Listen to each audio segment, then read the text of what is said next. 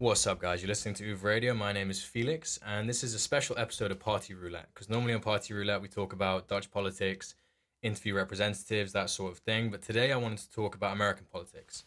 Because obviously, now the primary race is sort of starting up. We have a lot of candidates from the Democratic side. A lot of debates are starting, policies are getting drawn out, who supports what, who doesn't. And I think it doesn't really get enough media coverage, particularly because of Donald Trump and how he dominates everything that we hear about America. So that is a reason why everybody has an interest in it and is invested in it. But not everybody quite understands the nuances of what's going on. So I wanted to shed some light on that today and talk about this new thing that's come up in the last few days called the Progressive Economic Pledge. And this was suggested by Cenk Uygur of the TYT network, the Young Turks. And they're a very good progressive network that operate almost exclusively on YouTube.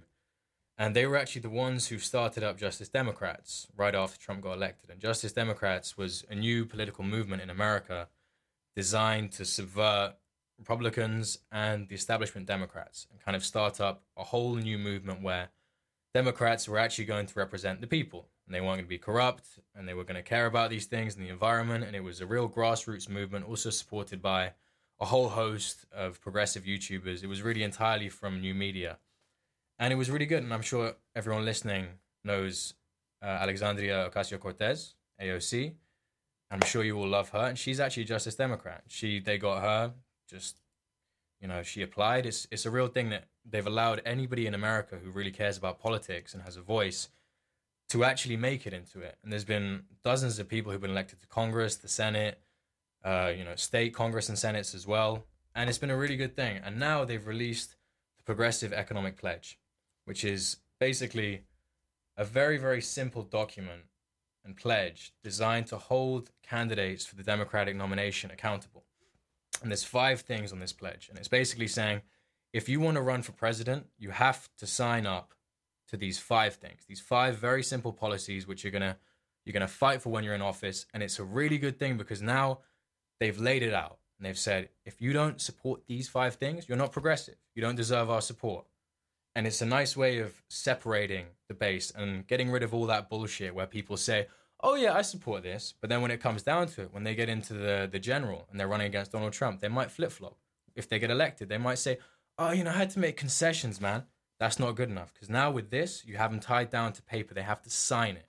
It's like a formal promise. So basically, we have 5 things on this list. And they're all things which are grave systemic changes that need to happen in America to fix the underlying inequality. And I'm a firm believer in the fact that US politics is very important and that when America is doing very well, and if they have the right policies, then they are going to dictate a lot of the future for a lot of the world. So I think we all have an interest in this and we should all care about it and talk about it and fight for the right things. Getting into the substance of this pledge, there's 5 policy areas they're trying to affect.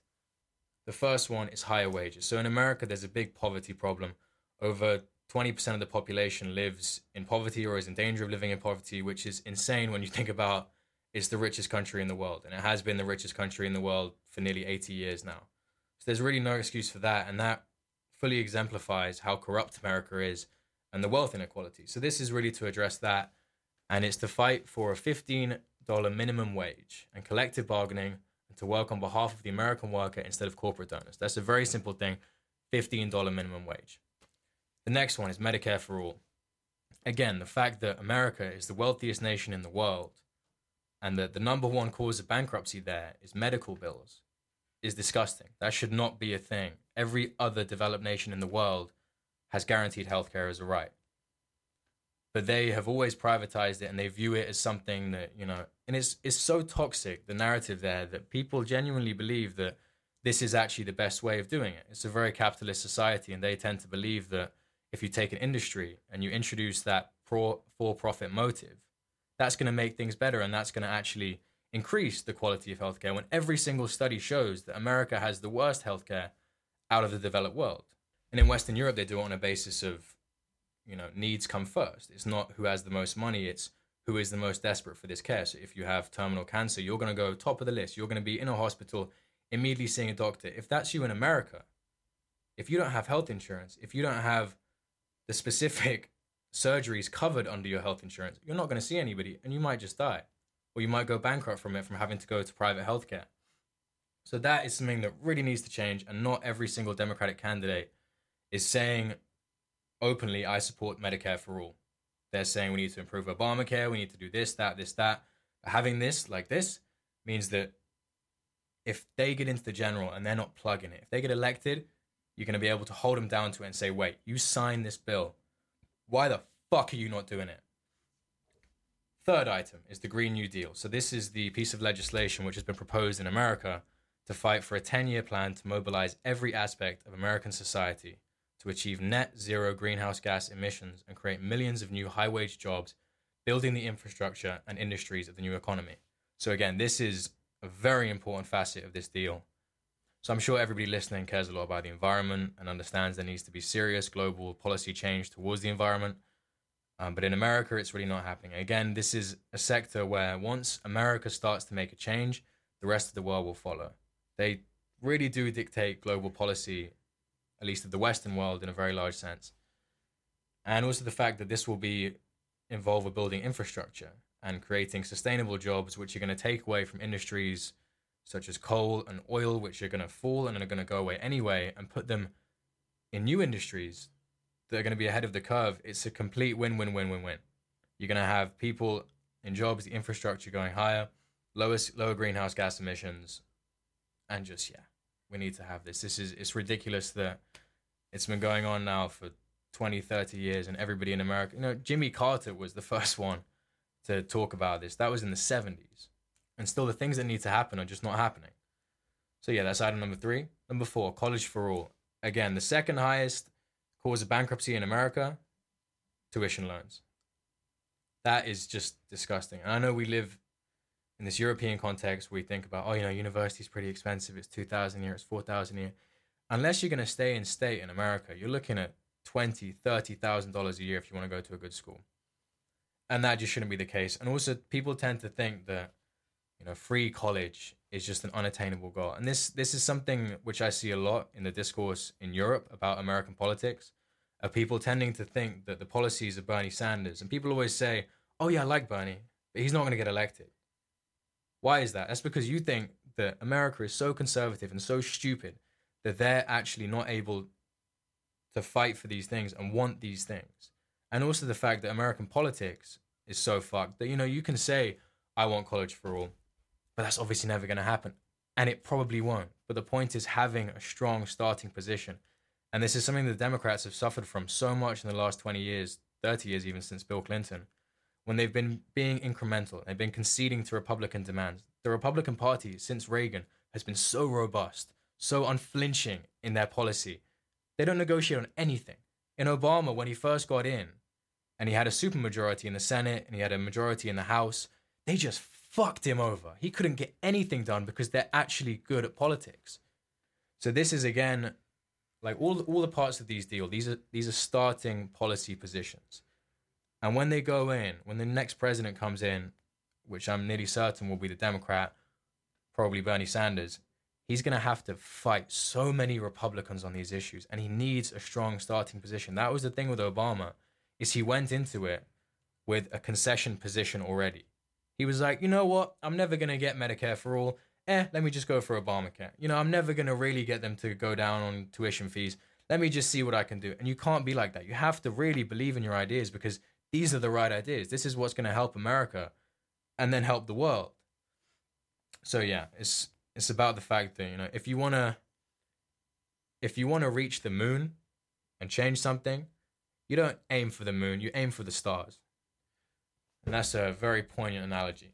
And then the 5th item on this pledge is end the corruption. So obviously in America, there's a lot of lobbying and a lot of private interests which dictate a lot of the policy. And that's something which has been the case, I think, since Reagan. And now is just so pervasive in every single aspect of American government that it affects everything. They have mass shootings all the time, and there's huge movements to get reform in the police department.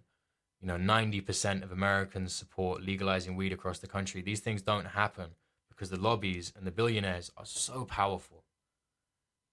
And we really can't understand it, because the political mentality here, there's just so much less corruption. It's so much more publicly funded, these elections.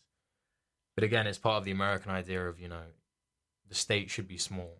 And how do you make the state small in election time? You can't give money to these institutions. They have to be privately funded. But then that fucks up the incentive structure. And then you get all these corrupt policies, and you get policy which should obviously change. There should have been gun reform 20 years ago. And it happens every couple months. There's a serious mass shooting and nothing happens, because the NRA are a very powerful lobby who give a lot of money to Republicans, and they don't want any changes because they know that's going to hurt gun sales and hurt their people. So yeah, ending corruption, this is really the policy which affects all other policies. And if I could just get one of these things enacted, it would be end the corruption, because I then think over time all these other things would follow. So yeah, that's the Progressive Economic Pledge. Of course, Bernie Sanders signed this immediately. Anybody on the progressive side of things in the media who really believes in these policies has signed it. A lot of Justice Democrats have signed it. Elizabeth Warren has not yet signed it. Of course, Joe Biden hasn't signed it. Chuck Schumer hasn't signed it. He's a much more establishment Democrat candidate who's trying to now market himself as progressive. And this is the thing, is that after 2016, when you had Donald Trump and the rise of Bernie Sanders, that really drove the Democratic base in a new direction away from the establishment. And people weren't just going to fucking listen to the Clintons and Obama and trust that they're going to change things without really specifying what and how and showing that they really believe in it. So, of course, Bernie Sanders signed this straight away. He has been saying these things for 40, 50 years, so we don't need to worry about him. And that's why I think this pledge is so important, is that it holds everyone accountable. And if they get in there, so a lot of the candidates aren't going to sign this. I don't think Joe Biden's going to sign this. And that's fine. And then you can say, oh, good. Now we know for sure that you don't agree with us and that you're not going to fight for what we want. Some people are going to sign this who don't really believe in it, such as Chuck Schumer. And then, if they get the nomination, if they get elected, then you're going to be able to hold them to this and say, hey, you signed this. Why the fuck are you not implementing it? So it's about having that power behind it and just getting them to commit to something in a real way. And then you're going to have people like Bernie Sanders, Elizabeth Warren, who are signing it because they believe in it, and that's great as well, because it's like a standard of holding these candidates too. But yeah, also, it's not just about politicians or journalists or anybody. Anybody can sign this, even people outside of America. So really, if this thing gets 2, 3, 4 million signatures, that's huge, and that's such a mandate.